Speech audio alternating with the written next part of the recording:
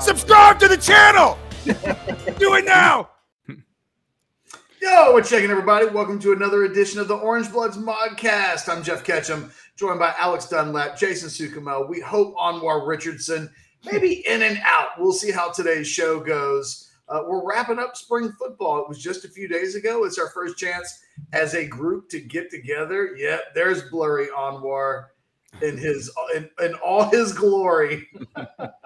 Do us a solid so that we can afford a little bit better internet for Alex. And not Alex, but for Anwar. Hit that like button, subscribe to the channel, get notifications, do all of those things. Anwar will take advantage of you while we have you and do the best that we can, and realize that some days Spectrum. that Tuesdays in Central Texas can sometimes be Tuesdays in Central Texas. Alex, I'll start with you. There's a lot of stuff going on, right? I mean, I think we've all gone back and rewatched the spring game on the DVR a few times since it was played on Saturday. I suppose the first question I want to start, and we'll just whip around. Anything jump out in your mind from today? I know that you're literally writing columns right now, so I'm taking from something that you will either have written or will write. But what a couple of days later is the thing from the spring game that still kind of got you thinking a little bit? Well, I haven't done my work on the offense yet, so I'm like I've just started, like that'll be out on Thursday, and I start those as soon as I get done writing my defensive stuff on Tuesdays. The offense takes longer, so I'll work through the offense today, Wednesday, and get that up Thursday morning. So I've only just started. I feel like the defense looked pretty good. On both of them, the white defense and the orange defense. I thought it was interesting, man. I feel like we got some answers just defensively. I wrote about it today. We got some answers about, Ethan Burke, how he's going to look. We got some answers about Jamon Tapp, how he's going to look, just about how that edge rush spot is going to look coming up this next year. There were a lot of question marks about who's who, what's going on with it. And the neat thing that we saw during the spring game was with Jett Bush with the with the orange team, and then Anthony Hill with the white team. Both those guys working at like 45% clips off the edge. We've talked about ways to get Anthony Hill possibly more involved if he wasn't going to be a starting inside linebacker for this team this year. When they go to that more of that true sort of 3-3-5 stack that we haven't seen that much during their time here. They've always talked about integrating that more. They haven't really done that much, where it's been 3 down linemen, 3 true linebackers with one kind of spun down to come off the edge on the outside, and 5 defensive backs. That was Jett Bush with the first group and Anthony Hill with the second group. I don't think that it'll be like that coming into fall ball. I think that Anthony Hill they probably have him. What is it? Not benchmarked. What is it? Postmarked. Earmarked. Earmarked. Yeah, earmarked. I think they might have him earmarked for a role kind of like that, because boy, man, he was definitely very effective in this game. One of the top, I guess, 2 or 3 guys as far as the metrics that I did doing the deep dig breakdown of it. He looks like a good player, sort of just in that overhang role, working off the edge. So we could have an answer at that edge rush spot, maybe between some kind of mix, some kind of Franken edge guy between Ethan Burke, Anthony Hill, and maybe a little bit of Jamon Tapp. Jamon Tapp looked good. I'd be interested to hear what you guys thought. That's a 261-pound man that has all the athleticism in the world. This is starting to look like he's kind of coming on. And not a moment too soon either, because it felt like to me, if Jamon Tapp wouldn't have had a good spring game, he would have been the guy that we're talking about saying, well, yeah, man, how long is this guy going to really stick around? He's got such great athleticism, but he just can't seem to get anything going. I really thought it was a impressive deal for him. So I feel like the edge is the most important problem on the team right now, offense or defense. And so to see it kind of come clear a little bit that there could be some answers here on the horizon, thought that was an important sort of takeaway. I thought also a little bit of clarity with Justice Finkley. We kind of suspected at the very beginning of the spring that what has happened at the end of the spring would be the thing that's happened, which is he's best suited to play that other defensive end edge spot behind Barron Sorrell, which gives them like legitimately a guy that's the backup there, as opposed to Alex, it felt like there's a little bit of robbing Peter to pay Paul, right? It was a little bit of Alfred Collins mixed in, and they'll still do some of those things. But I thought the snap allocation and the breakdown that you had of that for the defense might have been the single. It sucks because in reality, you could have just typed like 25 words and conveyed that really important information without like a huge bunch of text. But it was the thing that I took away from the most from your defensive breakdown was the actual breakdown of where those guys lined up. Gave us, I think, a little bit better idea of how that thing looks functionally going into the summer. Yeah, and the thing is with like you mentioned, like with Burke, with Jamon Tapp, the only place those guys line up is at that weak side defensive end, that buck defensive end, that edge rush spot. Whereas you get guys like you said, Alfred Collins, he'll line up at like a strong side defensive end. You know, what was it, 25% of the time in this game? Same thing with Jerry Bledsoe. Dude, they put Jerry Bledsoe and Christopher. It's mainly Jerry Bledsoe because he played defensive tackle 64% of the time. They played him at defensive end 14% of the time, at edge 22% of the time. Christopher Ross, I thought it was interesting. They just, I guess they only like him as an end or an edge guy. They didn't play him at all inside at either of the two inside positions all game. So basically, what we're looking at probably Vernon Broughton being a guy who's maybe a little bit involved, at that strong side. Defensive end when they go to heavy packages. Same thing with Alfred Collins. Same thing with Christopher Ross. Maybe to some degree with Jerry Bledsoe. And then the guys mixing in at edge. It does look like it's, one is Burke, two is Tapp, and then you got guys just hopping in there every now and then like Bledsoe, Ross. And then, of course, like I mentioned, which I thought was just most important, was the stuff that they were doing with Jett Bush and with Anthony Hill. I mean, Anthony Hill played 47% of his snaps inside and 44% of his snaps at edge. So, I'm sorry, 47% at the mic, 9% at the will, so 56% inside, but still.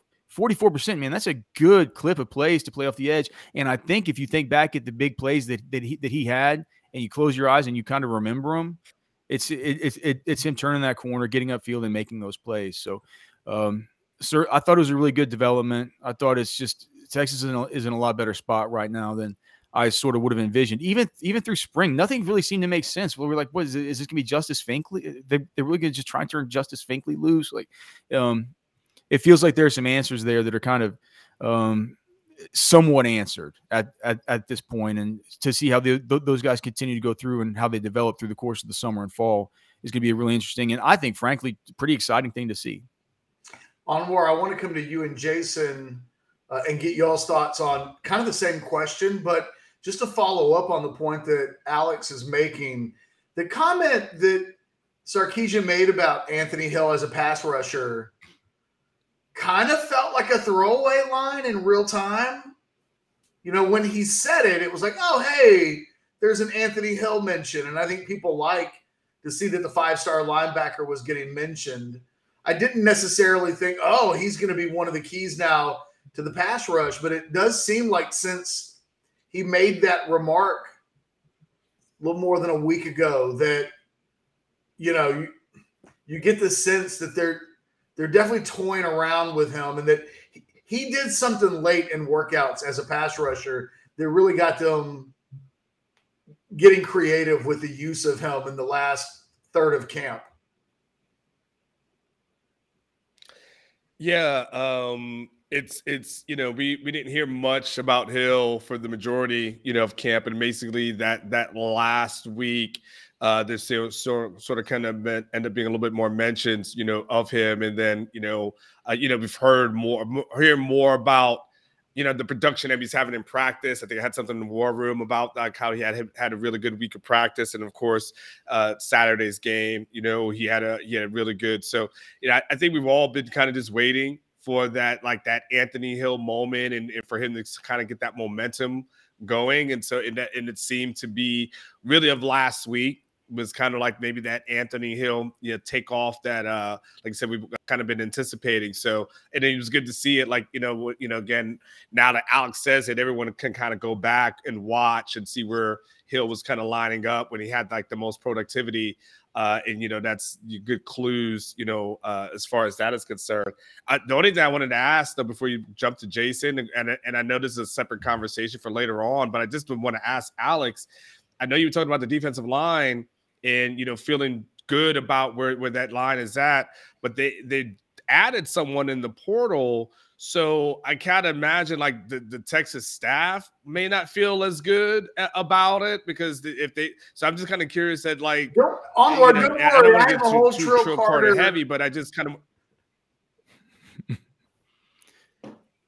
Okay, but just based off of what you're saying, Alex, so just based off of that, I just wanted to just kind of ask Alex, like, one wouldn't seem to correlate with the other. Well, I get that. And what I'm saying, I guess the point I was trying to make was that I feel better right now about what's going on at the edge spot than I had through any point through all of spring camp. Now that I've just sort of seen a little bit of how this is going to look, a little bit of how Ethan Burke has come along. I mean, almost as substantially how Jamon Tapp, a guy who I legit thought that he might be a guy we could be talking about maybe hitting the transfer portal, after spring ball. Like, I mean, he's a really a great athletic specimen and stuff. It's just we've been tapping our feet, man, waiting for something to happen with this guy. And you can see how he might be getting frustrated too. I think that having a really good spring game like that, I mean, he had like 3 pressures. He had a TFL. He had a sack. Like he was all over the place, and he was going a lot versus the first team. He was going versus like Christian Jones. He had a couple reps versus versus Kelvin Banks and stuff. And so, to me, it's more about feeling a lot better about the edge rush. I can understand why they would want to add maybe more players with the interior defensive line. Now, whether Trill Carter is going to be a big part of any production that comes from the Texas defensive line, well, the answer to that's clearly no. But could they use the depth, and could they use another body? I mean, I think that's probably what they're looking for, and they went through the dented can bin of the transfer portal, and they found this guy Trill Carter, and that's if they think that that's the guy that's going to help them as maybe a 5th or 6th sort of defensive tackle type of player, I think he'll be competing with Aaron Bryant and Sydir Mitchell to get on the field. Maybe Vernon Broughton. It's funny, Alex. I thought of this entire conversation for me isn't whether or not I think Trill Carter's better than Byron Murphy or Tavondre Sweat. It's whether he gives them an upgrade in the guys below that. To me, this feels like the Vernon Broughton. You don't have to transfer, but it might do you some good if you want to play this year. Kind of unofficial. This was the opposite of a vote of confidence. It was a guy directly kind of coming into his space to potentially take his snaps. And, I don't think it's their most glaring need, but if they feel like that guy upgrades Vernon Broughton, and Vernon Broughton was otherwise going to play a lot of snaps, then it does make sense. I think it also is an indicator that they may have more room in the portal to play with, that, locking down some depth, Jason, at defensive tackle was their first call of duty. Now, they've looked at receivers, right? I mean, we've seen them toy with some guys, but before the portal even officially opens up because of his situation as a grad transfer, they've been able to treat him a little different. At first, a week ago, I was a bit surprised to see that he was the first guy that they were really going after, bringing in for official visits and that kind of stuff. Just your general thought on Trill Carter. I know you talked to some people who cover the Minnesota program, so I'm curious how you're viewing this the day after he commits. Similar to you, and Alex too, I think. More about depth than bringing in, he's not A.D. Mitchell. He's obviously not Quinn Ewers. He's not Ryan Watts, I don't think. I mean, could he possibly come in and start for Texas? Maybe. No.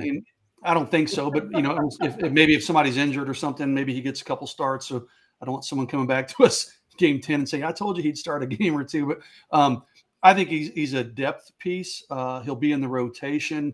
Like you said, Catch, I talked to people who cover Minnesota who watched him. They said, hey, he was a good player for Minnesota.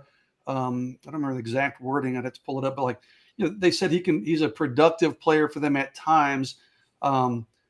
More in run support, as you kind of expect when you see a guy with his size, more in run support. They said he'll get some pass pressures from time to time, some quarterback pressures, quarterback hurries, but that's not really his strength. And they said last year he really struggled with tackling. They said, Alex's favorite, but Pro Football Focus had him, I think he missed like 20% of his tackle opportunities or something crazy like that. So, he's obviously going to have to get that cleaned up, and who knows, man, maybe he's chasing little running backs around in the backfield and, forced them into somebody else's arms. You don't know exactly what happened on those plays, but, Texas, we talked about this when they first started recruiting Trill Carter. Catch, we said, hey, they have been looking for an interior defensive lineman under every rock they could find at the high school level back in December. Junior college recruiting. I mean, Bo Davis has been looking for somebody. Does that mean what does that mean for the guys that are on campus? Guys like Vernon Broughton, Alfred Collins to some degree. I don't know. I don't think it's the best sign of confidence in those guys. So, I think Trill Carter comes in and I think he contributes. I think he's part of the rotation. Do I think he's going to be a frontline plus player for Texas? Not necessarily expecting that, but I do think he can help that defense. Jason, just to go back to the conversation that we were having a little bit earlier, and going back and looking at the spring game, I'll take Anthony Hill off the table for you to talk about. Anything else really jump out at you from, it's always such a different experience the second time, third time through a game than it is in the beginning, because you find yourself watching the ball so much. Maybe don't watch some of the other things. Anything strike you as truly notable? I wrote about it in my column today, Catch. I would encourage, and there's a lot of good recruiting stuff in there, I feel. So go read the 321 column on Orange Bloods. I was at the game on Saturday. I went down there and watched the first half. I got there early, and truthfully, I'm down there stalking recruits as much as anything, right? So I've got my telephoto lens. I'm taking pictures of name tags to see, who's that dude? I can't recognize him 50 yards away from me. But so I'm watching recruits, and then I watch the first half of the game. And then I come home, and then I start working the phones and stuff recruiting-wise. But yesterday I did I always point over here. That's where my TV is. But I did rewatch the game. I had recorded it, of course, and kind of got a little bit better view of the game than I got when I initially watched it in person on Saturday. A couple things. The first note I put was like, hey, transfer punter Ryan Sanborn can't get her soon enough. All right, they need that dude in a bad way. And I know that's far down everybody's priority list, but the punting game was pretty brutal. And I think, I looked at the stats and they had to have padded their stats on those punts because some of them were just god awful. I don't think they made it 10 yards past the line of scrimmage. I thought the quarterback play, I know Quinn was pretty efficient, but he did almost have one picked off by a couple walk-on guys. So I had to look and see who the heck they were. I thought he played a solid game, but I still think there's room for improvement for Quinn Ewers. I thought Malik Murphy was fantastic, of course. Everybody remembers the deep ball to Jonte for a touchdown. I said that might have been his fourth or fifth best ball that I thought he threw on the day. But Malik was efficient. I've always said I just think he's a gamer. Now, can he do it when the big lights are on? I don't know, but he sure stepped up on Saturday. Arch, not much to say about Arch. He didn't play particularly well, but he didn't have a lot of help around him either. The thing that I guess stood out to me, I went into that game thinking, is one of these running backs going to really be able to step up and separate? Okay, Jonathan Brooks is out. Keelan Robinson's out. It's a great time for one of these backs to just really say, hey, I'm here. I'm going to kick this door in, and I'm going to maybe take a step forward towards the starting job. I don't feel like any of them did it. I know Jaden Blue had a pretty decent statistical day. Savion Red did some nice things. CJ Baxter didn't do a lot. He got the touchdown, but even the Jaden Blue touchdown run, it looked nice. It was a nice highlight run, but there was a green jersey. I think it might have been Jade Barron peeled off on that. The tackling was atrocious. I'm kind of all over the place. I thought A.D. Mitchell looked great. I mean, everybody loves the one-handed catch. That was a beautiful catch. But again, man, I think in a game situation, I was against a walk-on safety who, I don't know, he was like crawling around in the back of the end zone. I don't know what he was doing there. So in a real game, that's number 39 back there, just like rolling around in the end zone. I thought he peeled off because AD had a green jersey on, but I'm like, no, man, he like fell before that. He was just scared of AD, man. He sees this like, beast running the end zone. He's like, oh, no. He was crawling in the back of the end zone when AD went up. It was a beautiful catch. Okay, I don't care if that catch is against air, which it was, but AD showed some things. I thought obviously Worthy showed some things. I think Alex mentioned B.J. Allen. Man, he filled up the stat sheet. Mm-hmm. He was the one who got burned covering Xavier Worthy. Yes, B.J. Allen to run downfield with Xavier Worthy. That's not his game, but man, he brought the wood on some hits. So, I thought it was an entertaining, productive spring game. We saw some guys step up. Got to watch some young guys. My biggest takeaway, though, I really wanted to see one of these running backs wow me catch. I wanted to come home and be like, holy crap, C.J. Baxter is a no-brainer starter. I came out of that spring game. I still don't know what to expect from the running back rotation going into the fall. If anything, I think maybe more than I felt going into that game. I think maybe it's Jonathan Brooks' job to lose still. Jason, it's funny. We're like lockstep in like I'm with you 100% of the way, to the point where I was about to say Jonathan Brooks has never looked so good as he did by doing nothing on Saturday, and kind of the other running backs did their thing. And it was like, oh, okay. Well, they're nice. I can see where they've got roles, but I'm with you. I didn't see a guy. And I don't think I went into Saturday consciously like that's what I'm looking for. It is just what kind of played out on Saturday as one of the things that I was thinking. It's funny that you and I almost thinking the same thing. I'll go a little bit further on the quarterbacks. This isn't an indictment of Quinn Ewers, because I'm not trying to start a quarterback battle or anything. I mean, I'm pretty open-minded to the idea that we caught one practice, and on any given practice, all three of these quarterbacks can have days where they look like guys you want to see playing games. But I don't know that I saw the game stacked in Quinn Ewers' favor, in that he's the one that gets to throw to Worthy. He's the one that gets to throw to Mitchell. He's the one that, for the most part, has the main group of offensive linemen there that are going to give the quarterbacks this year, whoever they are, a chance to play.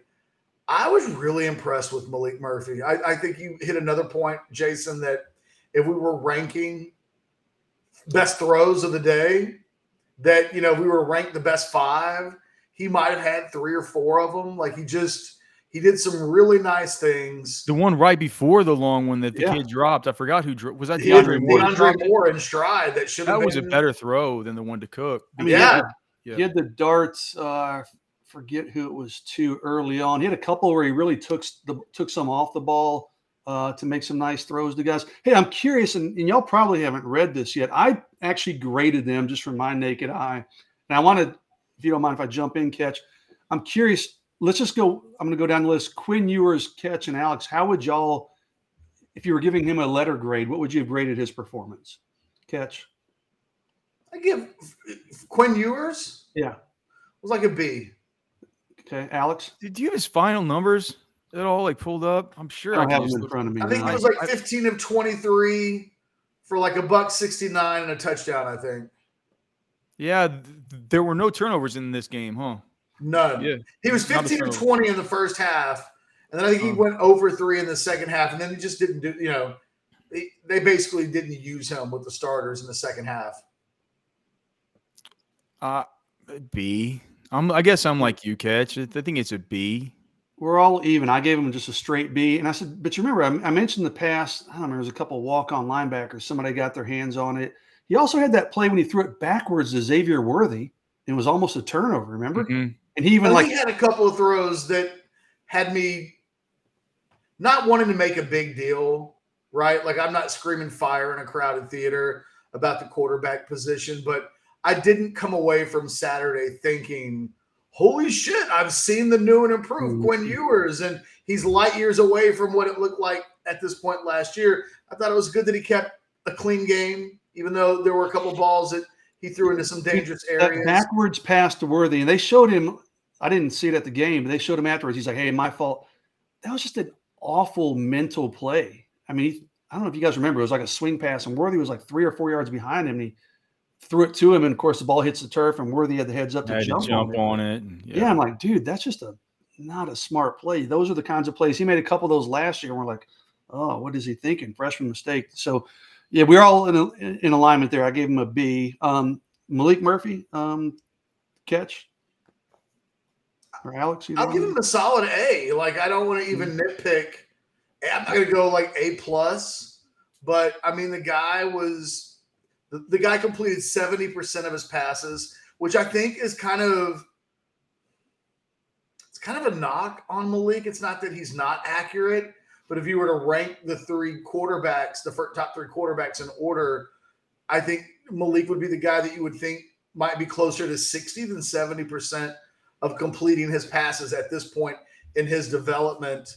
I mean, Arch is like in the 65. I mean, he's not a 70% thrower of the ball either, at least at this point in his career. He completed 70% of his passes.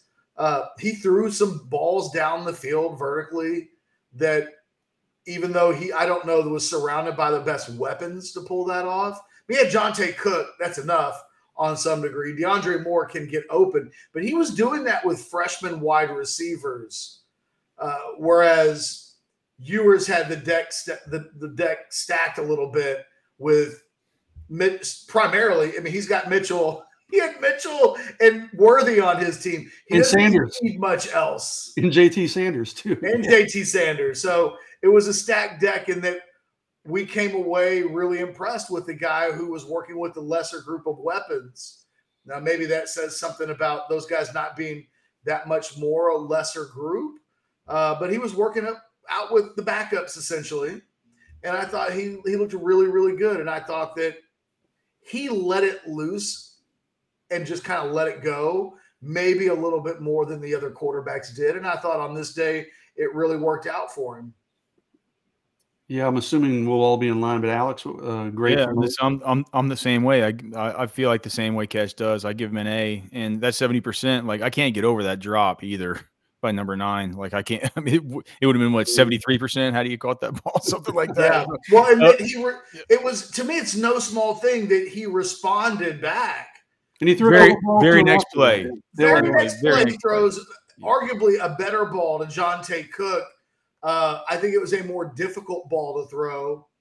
Against a good DB, you really would have seen how beautiful that throw was, that there was such separation between Cook and the DB, kind of made the throw a bit underrated at that point, because the window for getting him the ball was pretty wide. But I thought it was a sensational throw, and that coming back on the heels of having a ball dropped and then making that throw as if to say, no big deal, dropping my 80-yard touchdown pass. I'll just do it on the next play. That's not stuff that just everybody can do.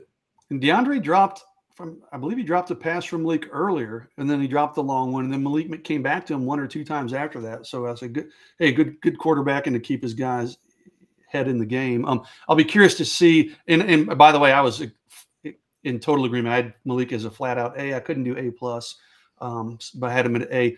I think maybe our Arch Manning grades will be where we differ. So I'll go for it. I had him at a C-. I get it, man. He had nobody around him. He had no time, but he just didn't do much. I can't go any really higher than that. Interestingly, I thought one of his best balls was a throw down the sideline to Jonte where he got pressure and he kind of had flushed and rolled right.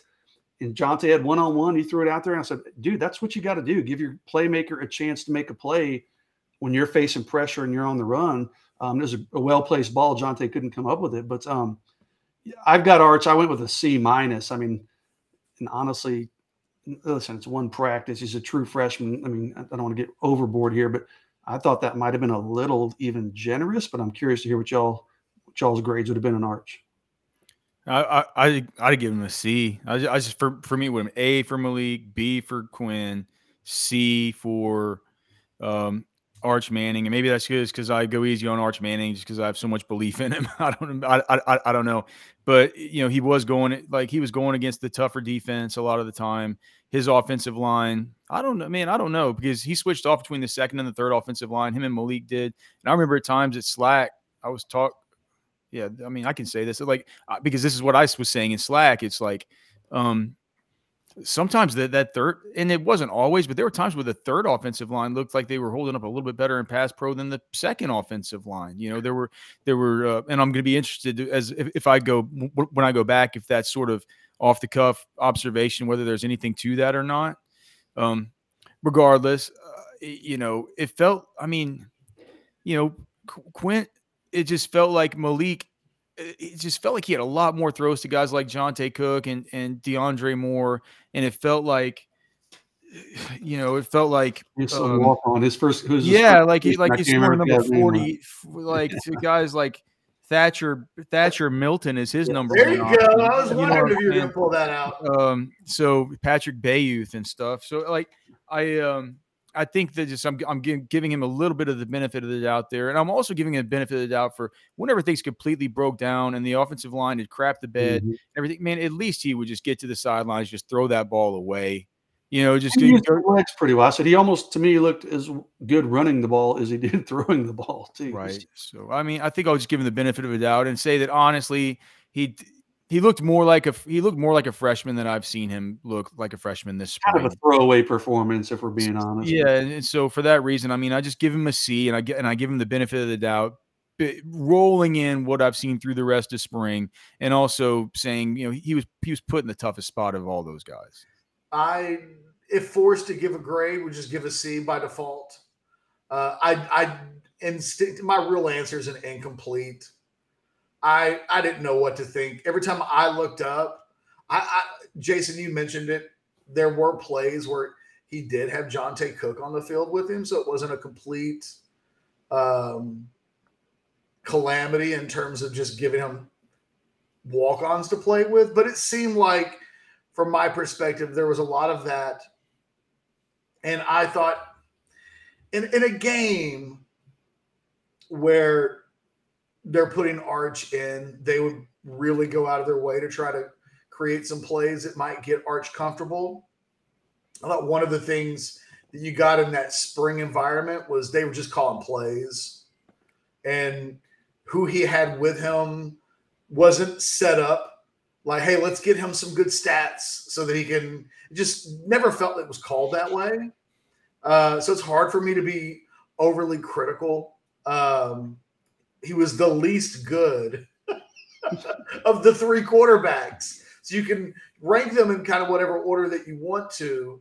But I'd like to have seen him a day later with a little bit of a different personnel grouping, a little bit more Jonte, a little bit less Thornton, Milton, Thorsten, Thatcher, Thurston Howell, Milton the third, Milton Friedman. Thatcher.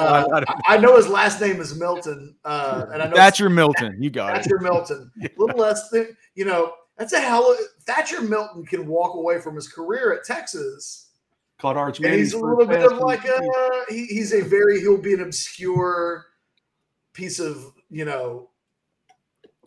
trivia knowledge. Who was the first guy to catch a pass from Arch Manning in a scrimmage in front of fans? Well, okay, well there you go. Like he's got a name like a state senator or something like that, right? Thatcher. I keep thinking of Gilligan's Island.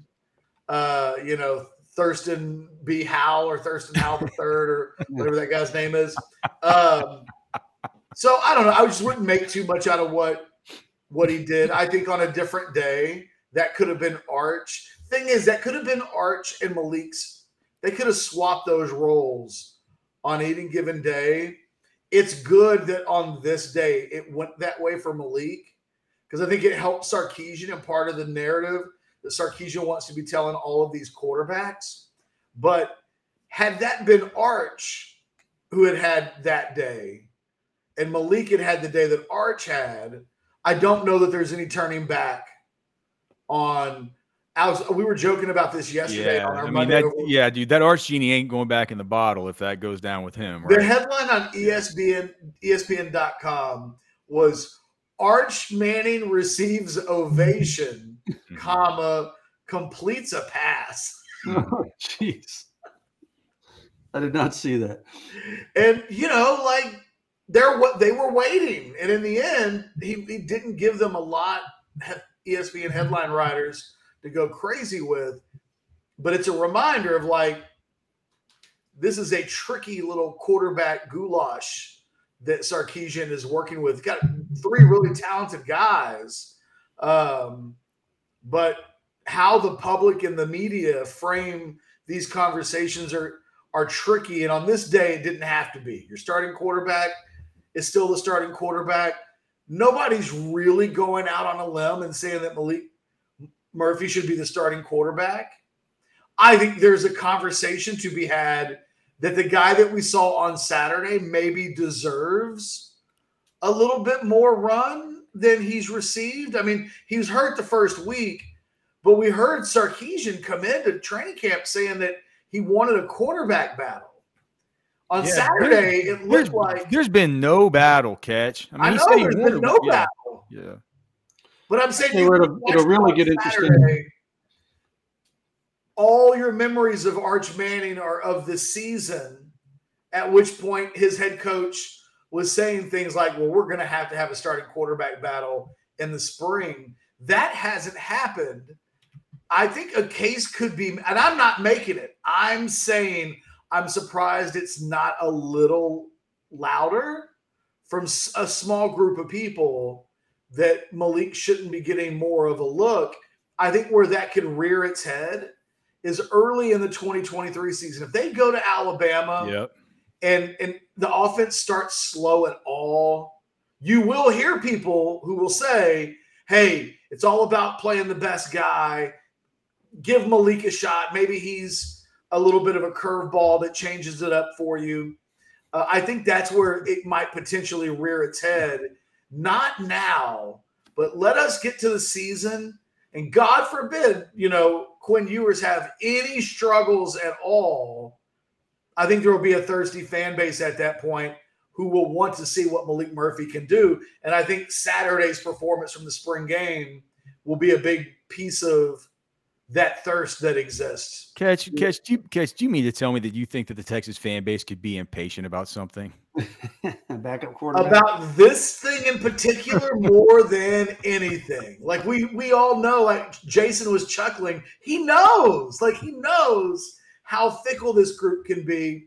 And it wasn't even that long ago that Sam Ehlinger was a senior struggling in games in Lubbock. And there were a lot of people then who were like, put Casey Thompson in. How bad can it be? I think one of the negatives of Quinn not having a little bit better of a year is that he comes into this year with little money in the bank, little goodwill. And if there are struggles, we thought it would be Arch that would get the calls, and he still might. But Malik, in doing something publicly like that in front of fans, gives it a little more sizzle.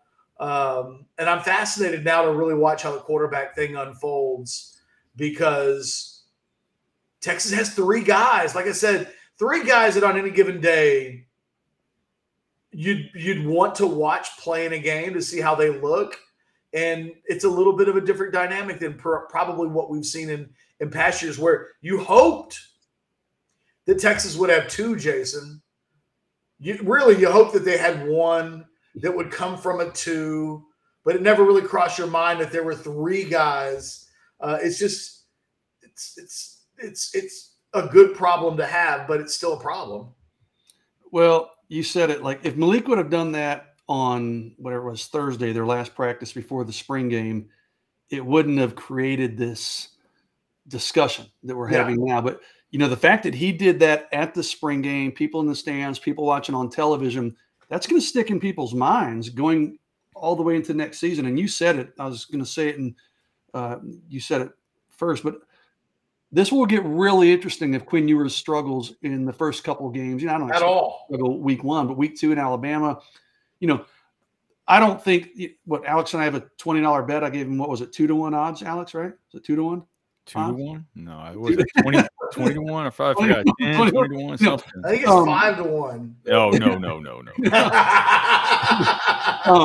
I don't see any way it's not Quinn Ewers. I don't care if Quinn has a mediocre fall camp and Malik lights it up or even Arch lights it up. I still feel it's going to be Quinn taking those first reps in game 1, assuming he's healthy, of course.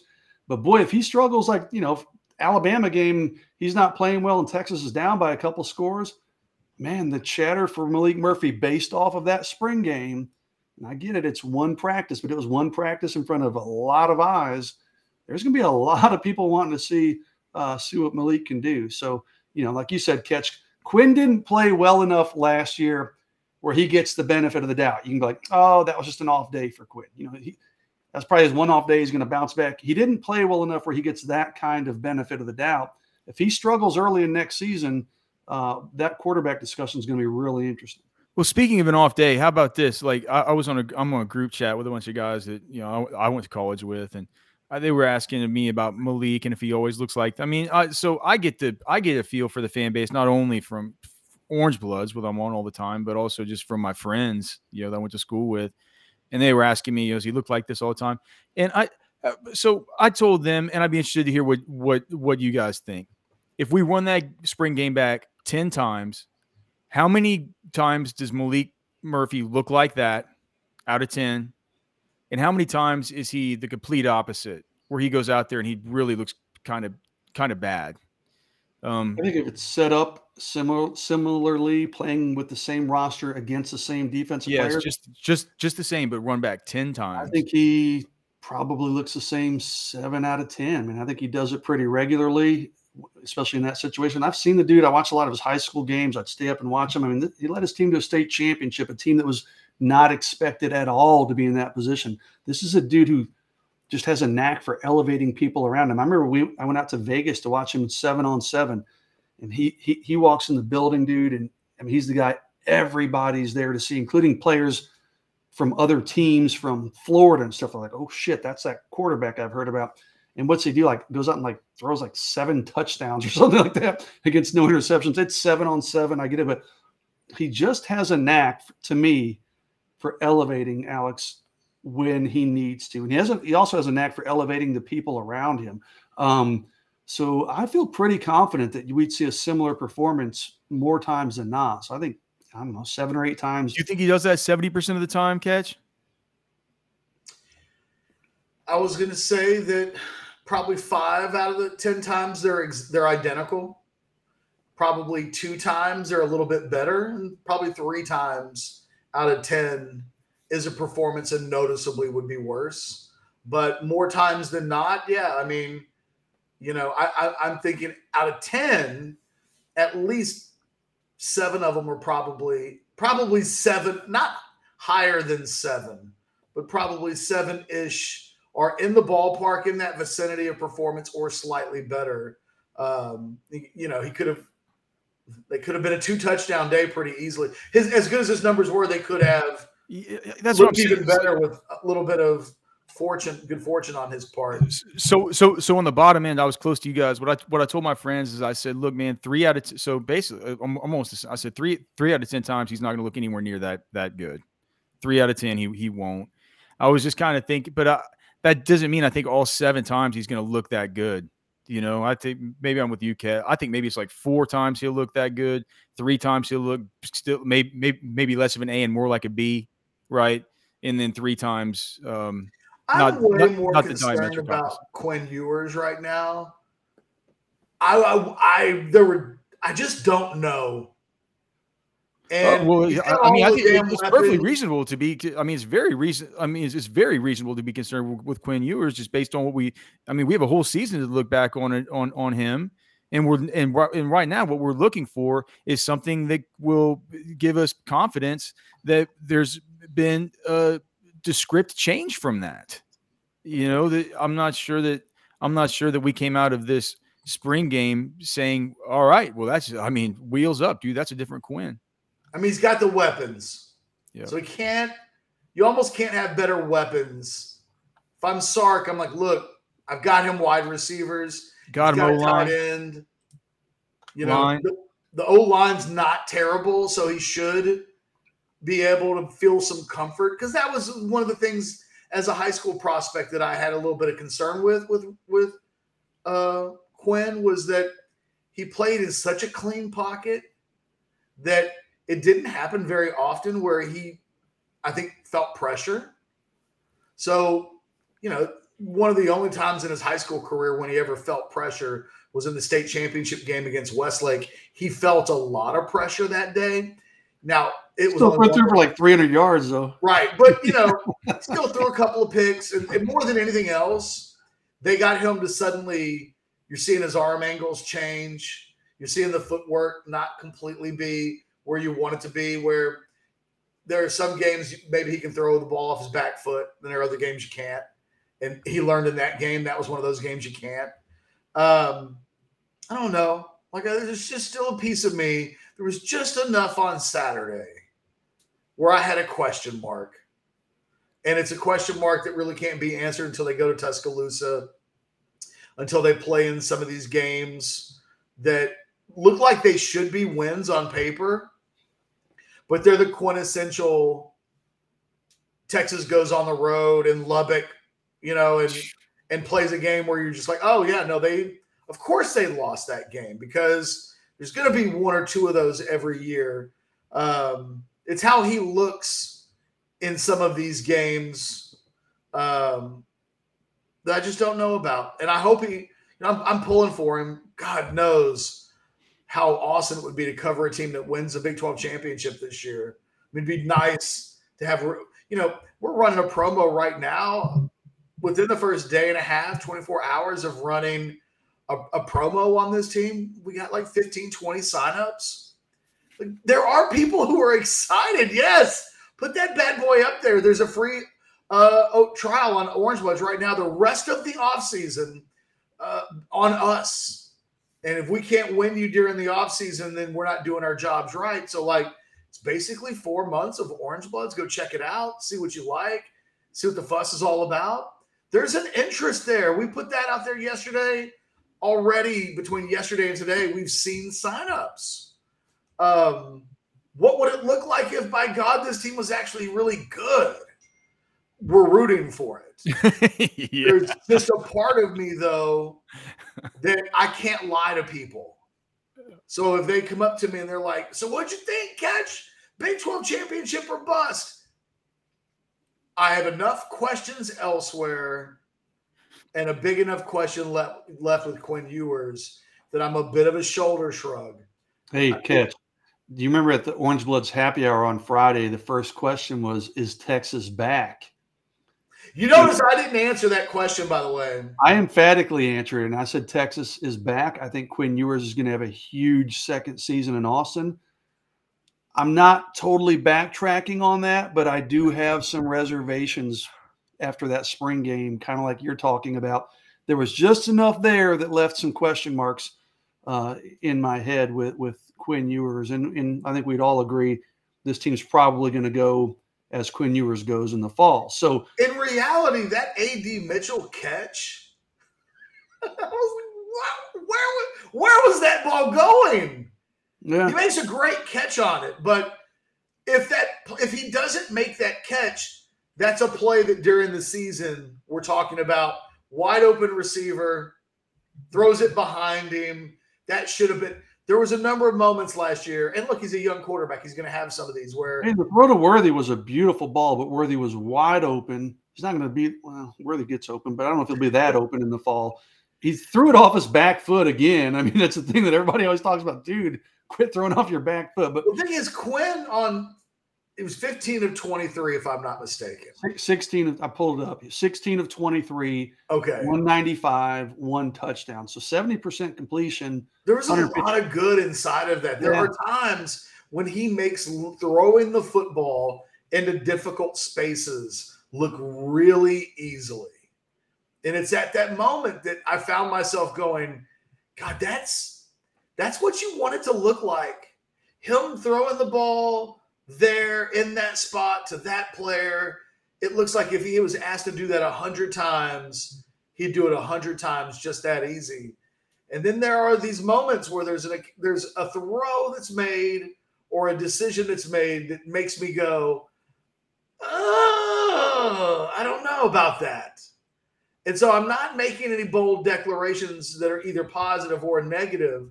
I just, given that what we saw last season wasn't good enough, 4 months later, I think we'd be hard pressed to say he's a completely different player. He's not.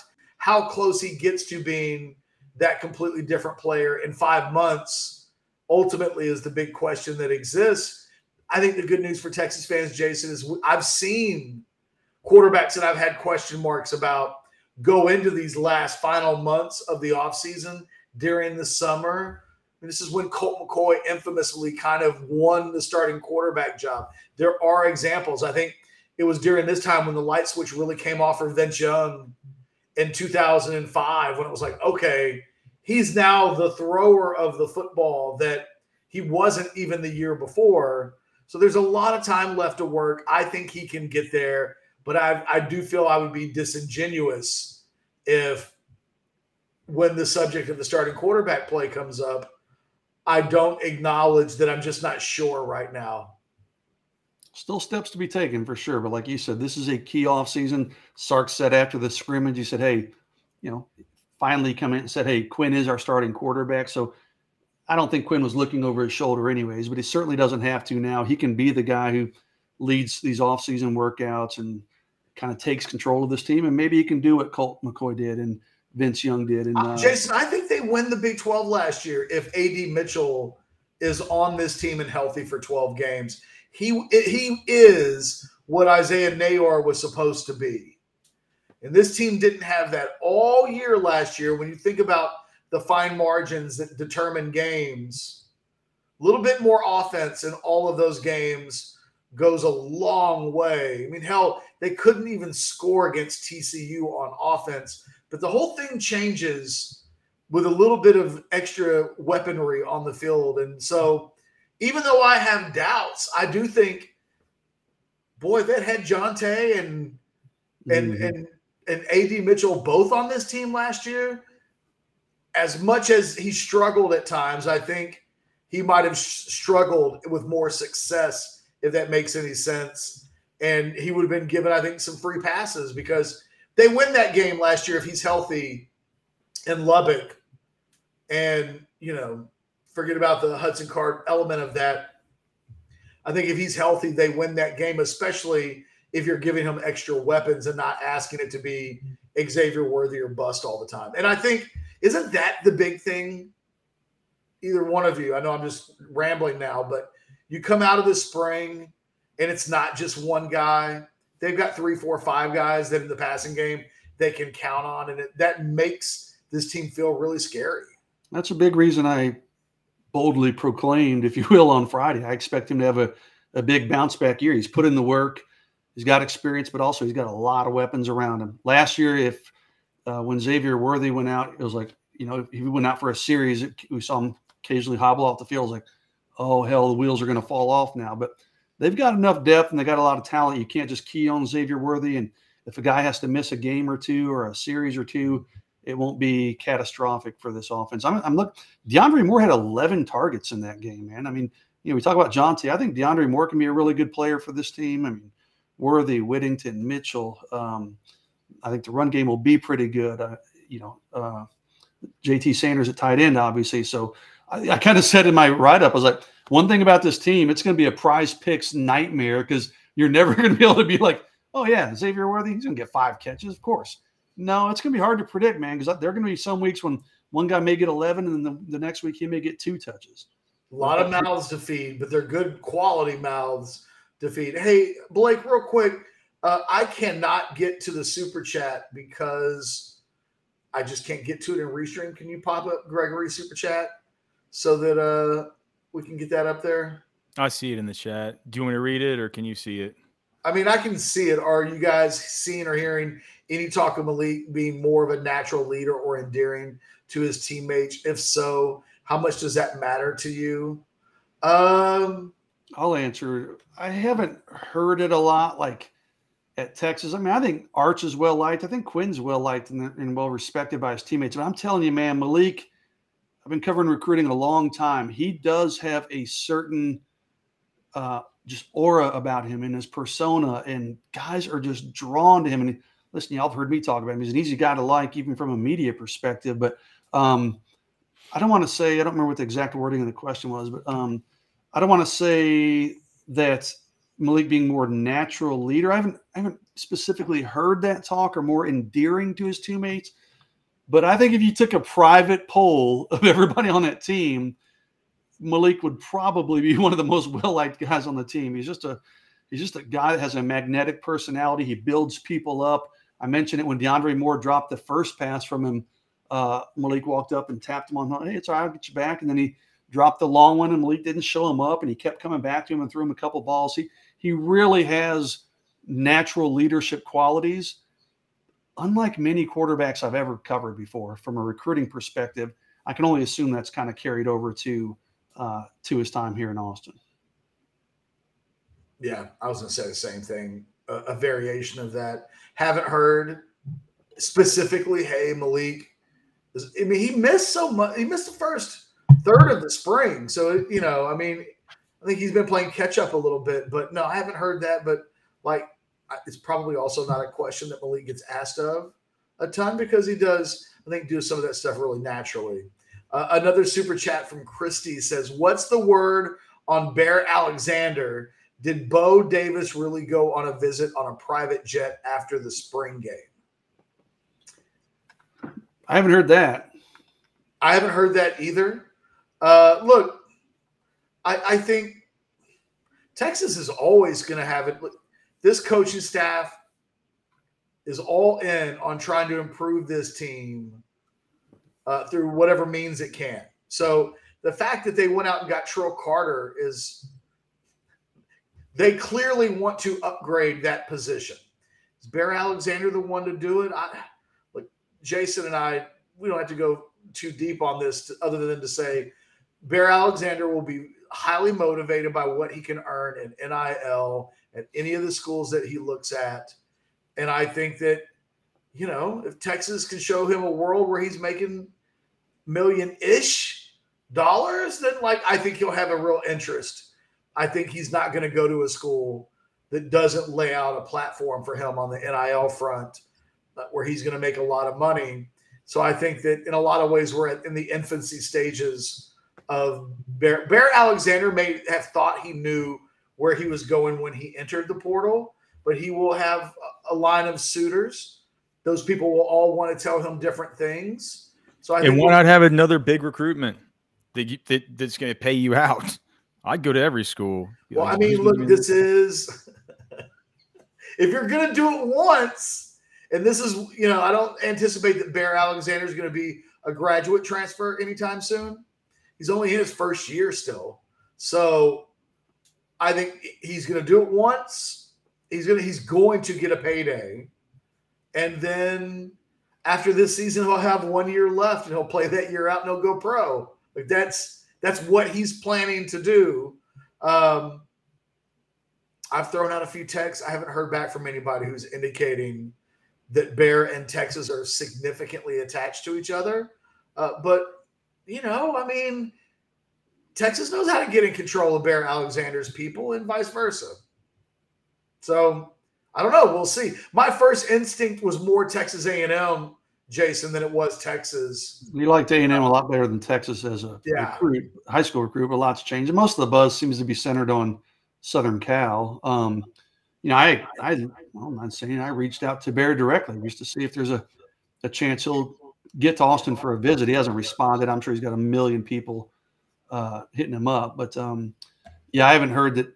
Like someone had said on Orange Bloods yesterday, is like, oh, they heard that Texas isn't going to be interested. And I was like, dude, it's a 5-star defensive tackle. They're looking for defensive tackles anywhere and everywhere. You don't think they'd be interested in Bear Alexander if he is even slightly interested in Texas? But like Ketch said, it's not going to be just about, hey, let's win him over with the nice weather and warm, fuzzy relationship. There's going to be a lot that goes into because the weather ain't nice. The weather ain't nice. Well, there's be a lot that goes into it. Not today.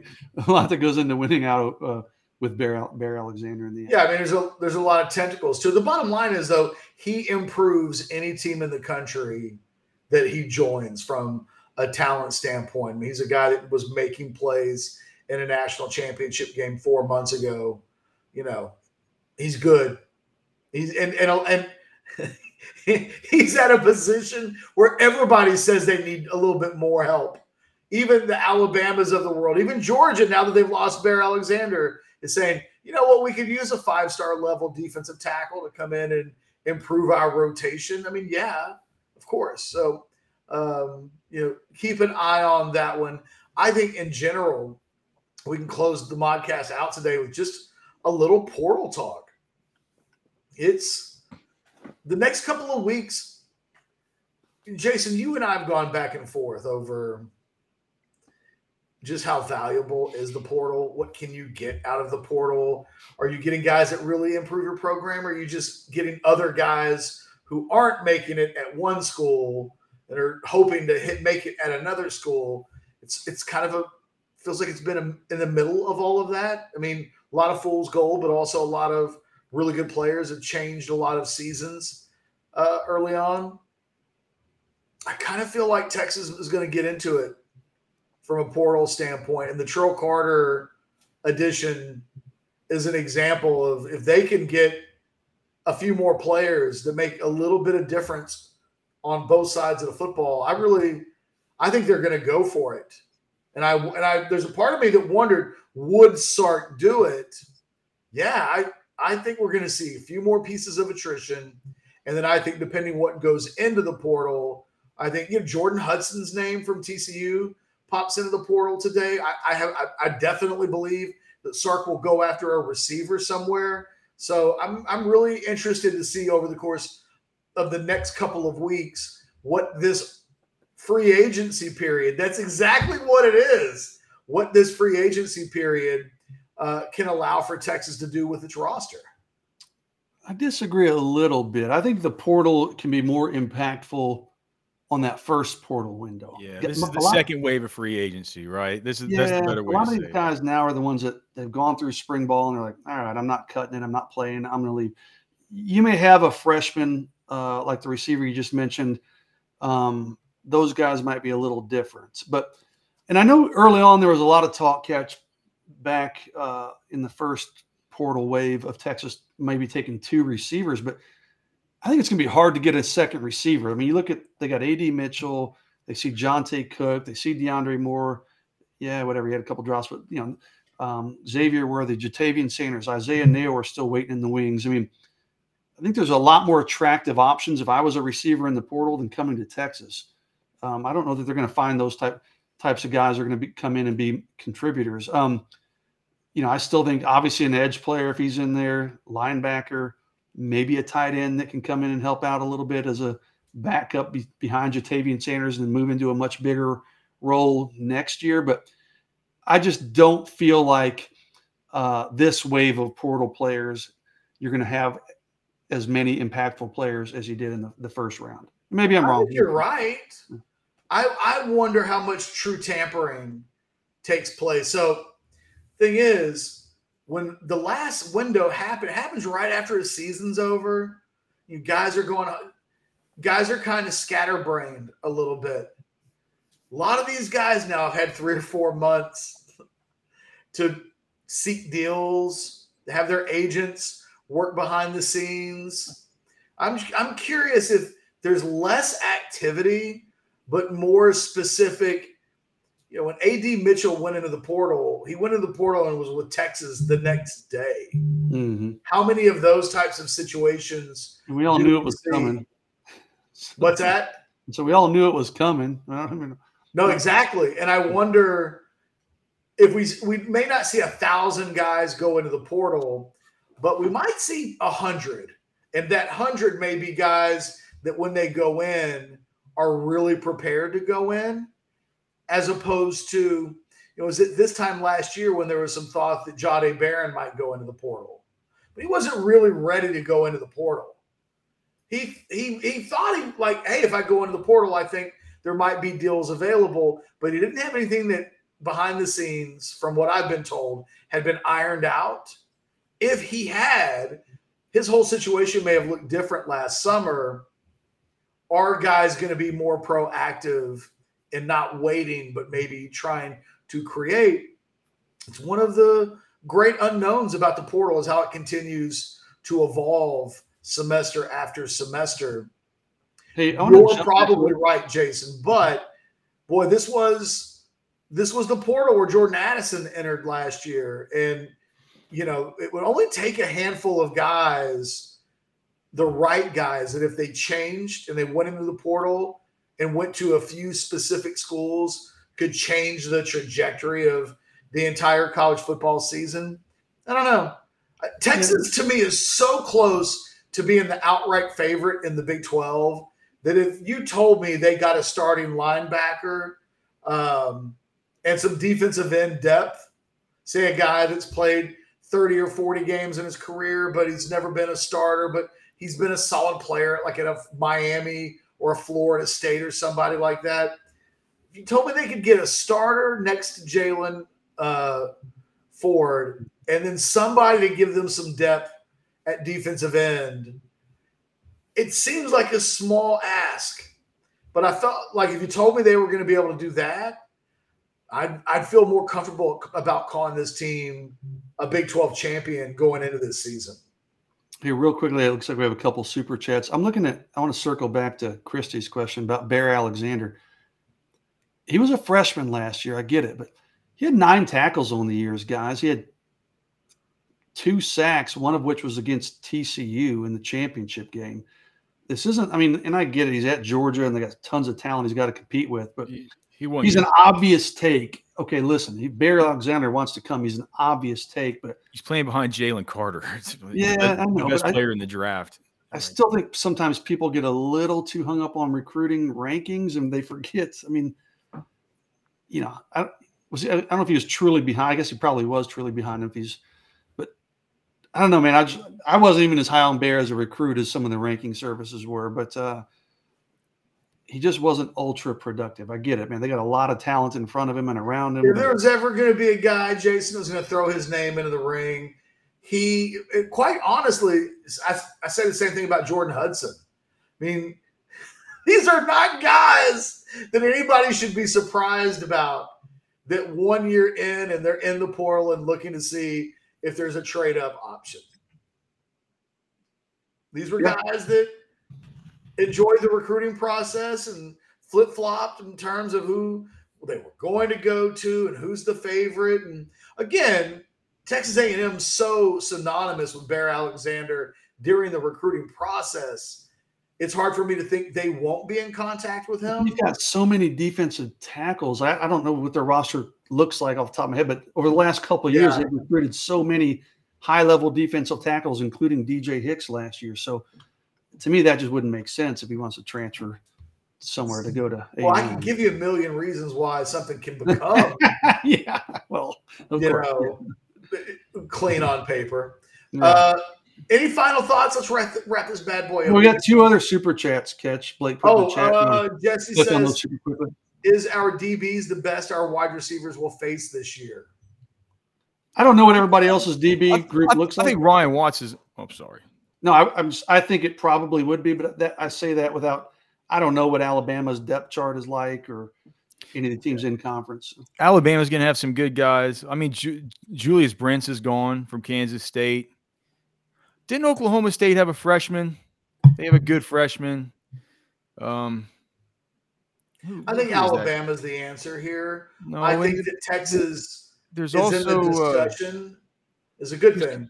Who's coming back? From Kansas, Kobe Bryant is that guy coming back? One DB. Kobe Bryant's really good, but if he's coming back, I don't even know. But that's one. He's just asking if he's the best. I think Oklahoma State have a freshman? Kendall Daniels. I think Oklahoma State lost its entire team. Yeah. Yeah, but yeah, I would say guys like Watts and guys like Watts, and then going against a dude like Brooks, who's physical, who can turn and run though and play that field. A guy who's physical that can also play the field corner. He presents you with a lot of weird shit if you're an opposing wide receiver. That's just hard to deal with. So, yeah, I think that they're good practice. Another super chat from Chris was, I'm just going to go to you on this one, Alex. I'm late. How good is the defensive tackle we got from the portal? He's a sub replacement level player who's going to be good depth for Texas. He's going to be a 3 technique only. What did he play? 70 something. I charted him through 100 snaps last year. He played like 540 snaps. He played more snaps than anybody on their defense. Charted him through 131 snaps. He played 77.89% of his snaps at 3 technique. So only 9.47 at 1 technique. And he's then going to rotate a bunch with Byron Murphy, and they're going to. He'll rotate in with Tavondre. He'll rotate in more with Sweat. Yeah, with Sweat and with Collins and those guys. They're not. I mean, they had him. He was almost strictly a 3 tech there. They're not going to have him at the 1 tech here. I don't think. Maybe they will. I don't know. I think that they'll just stick with having guys like Aaron Bryant. Maybe, I don't know. Maybe they could just say how much difference 1 tech than 3 tech. I don't know.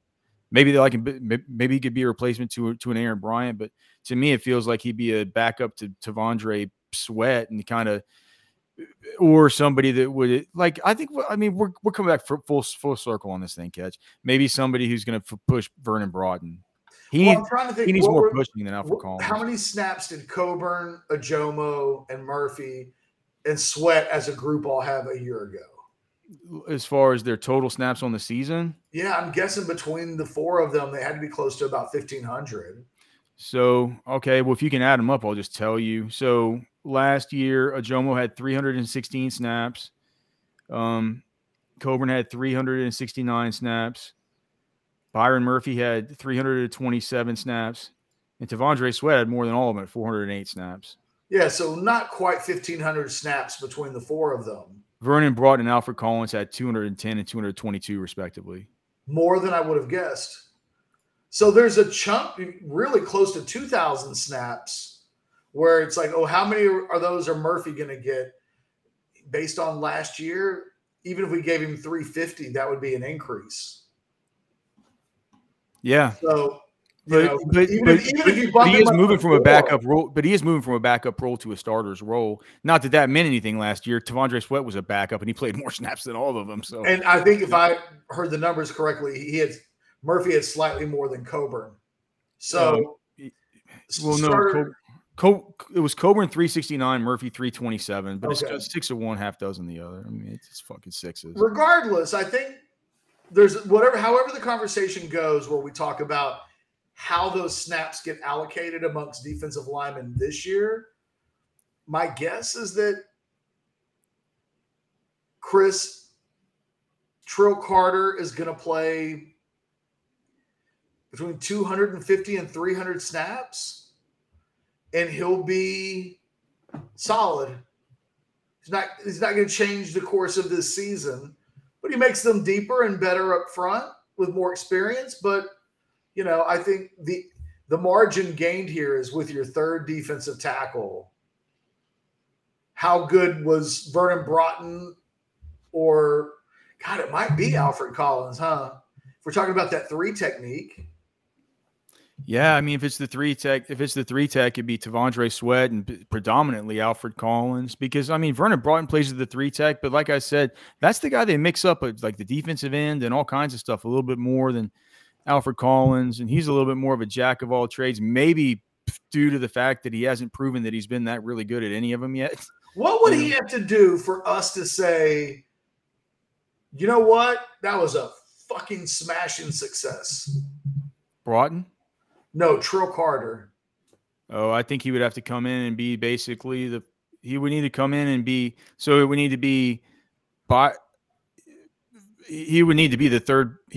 the number 3 guy behind Murphy and Tavondre Sweat, I think. Number 3 guy with a little bit of production.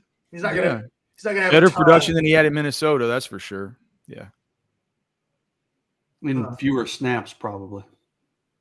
Yeah, maybe he'd be better with fewer snaps. Him, Yeah, maybe. Was he getting honorable mention All Big Ten off of? Remember how early on in the days when some of these guys make freshman All-American as offensive linemen, and then they would never earn anything again. But you've got a little bit of a rep because people will say it's much better statistically 2 years ago. So maybe that carried over to last year. I don't know. I'm just trying to think because he seems like a guy that may have been getting bumped out a little bit by somebody at Minnesota. But the Big Ten coaches at the very least were praiseworthy of him. Huh. Anyway, let's go into parting shots. Anybody got one off the top of their head? Yeah, I'll just say mine. Just thanks to everybody that came out to the happy hour last weekend. It was so nice to get to meet everybody and say hello. It was a great turnout. So thanks to everybody who came out and asked questions and stuff like that. Hard to get to meet everybody, but the people who I did meet were all so nice and so kind.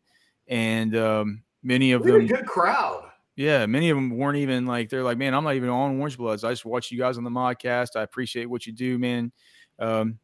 Keep it up. It makes my day a little bit better at work because it's cool to hear those kinds of, not to sound corny, but I mean, it's cool to hear those kinds of things, and it's cool to have this community. So thanks to everybody who came out. I generally don't enjoy that kind of stuff. It feels awkward being in there and you feel like you got to go say hi to everybody and you don't know what you're supposed to be doing, or are you supposed to go interrupt a group of people and go say hello, or, how does this all work?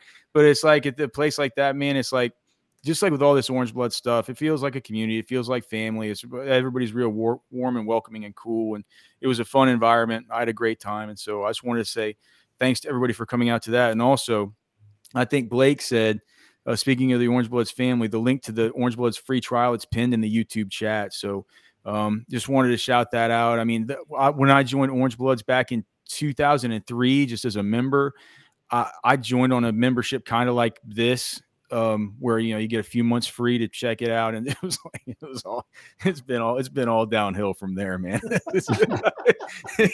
don't know how to take that remark. I'm not sure. I'm not sure exactly what I mean by that remark. It's been horrible ever since. Yeah, no, it's been. I'm just saying, man. If you got. Just giving you a warning, man. If you sign up for that thing, don't let Alex sandbag you. You don't have much of a chance. He had the microphone on Friday. He had a good time. Oh hell yeah, he did. Yeah, for sure, man. Get a couple beers in me and get me talking football, dude. I'm gonna have a good time. So. Anwar, between you two, Anwar and I were just kind of off on the side. I was like, dude, we might as well just go sit at a table and just have a couple beers. Yeah. Well, anyway, so yeah, man. Check out the promo, and thanks to everybody that came out to the Pine House for the happy hour. Felt like Alex and Keenan were the MVPs on Friday. I tried to stay out of the way. It was like nobody, like you say, when the question is Texas back came out, I remembered my answer was going to be, we're back, to Texas fans asking where they're back. Like that is in itself its own stage. And I just stayed the hell out of the way. There's too many good feelings going. Jason was proclaiming that yes, Texas was back. I'm just getting the hell out of the way. I gotta get some mod points, man. I gotta build up my mod stats. You did, and I think it worked. Any parting shots, Jason? Yeah, I'll echo what Alex said to start. I really had a good time down there, and surprisingly, traffic wasn't terrible. I got down there surprisingly early, but yeah, it was a good time. I'd like to do another one or two of those in the hopefully not too distant future. That was a good event, good location, great turnout. So thanks to everybody who's coming. We had some recruiting coverage. I had in my 3-2-1. I'll have more in the war room. I talked to some other guys who were at the spring game, a couple out-of-state guys that nobody expected in. I'm not sure if anybody else even knows they were in, but I'll have updates on those guys. I talked to them on the phone, so I'll have updates on those guys in the war room. And then lastly, and certainly not least, y'all have heard me talk about my son in Japan. Should still be a senior in high school, but he's over in Japan. He is scheduled to come home. It's been 3 months. It's gone quickly. Scheduled to come home this coming weekend. So my wife and I'll be driving to Houston to pick him up at Intercontinental Airport, unless we can figure out a way he's trying to get things changed where he can stay 1 extra week, because his travel program expires on Saturday, but his visa has another 9 days before his visa expires. So if anyone has any contacts at EVA Air, I cannot get anybody on the damn phone so we can change his plane ticket. Hey, and side note, EVA Air has a side airline, and it's called, I shit you not, Hello Kitty Airlines. And it's got, I'm looking at the plane says Hello Kitty all over. Don't let your kid on that airplane, I man. would fly on Hello Kitty. That sounds like You gotta have a pink sparkly backpack to get on that thing. a blast. All right, guys, I gotta go. Nature's calling. For the guys over at deadsoxy.com, thanks for being a wonderful sponsor. Use that promo code OrangeBloods to get the hookup on all of your sock needs. They still got that 30% discount going. For myself, I don't know what the hell happened to Anwar. He just kind of disappeared. For Alex, for Jason, who didn't. Thanks for hanging out with us for a little while, guys. We'll do it again next week. You guys have a great rest of the day. Later.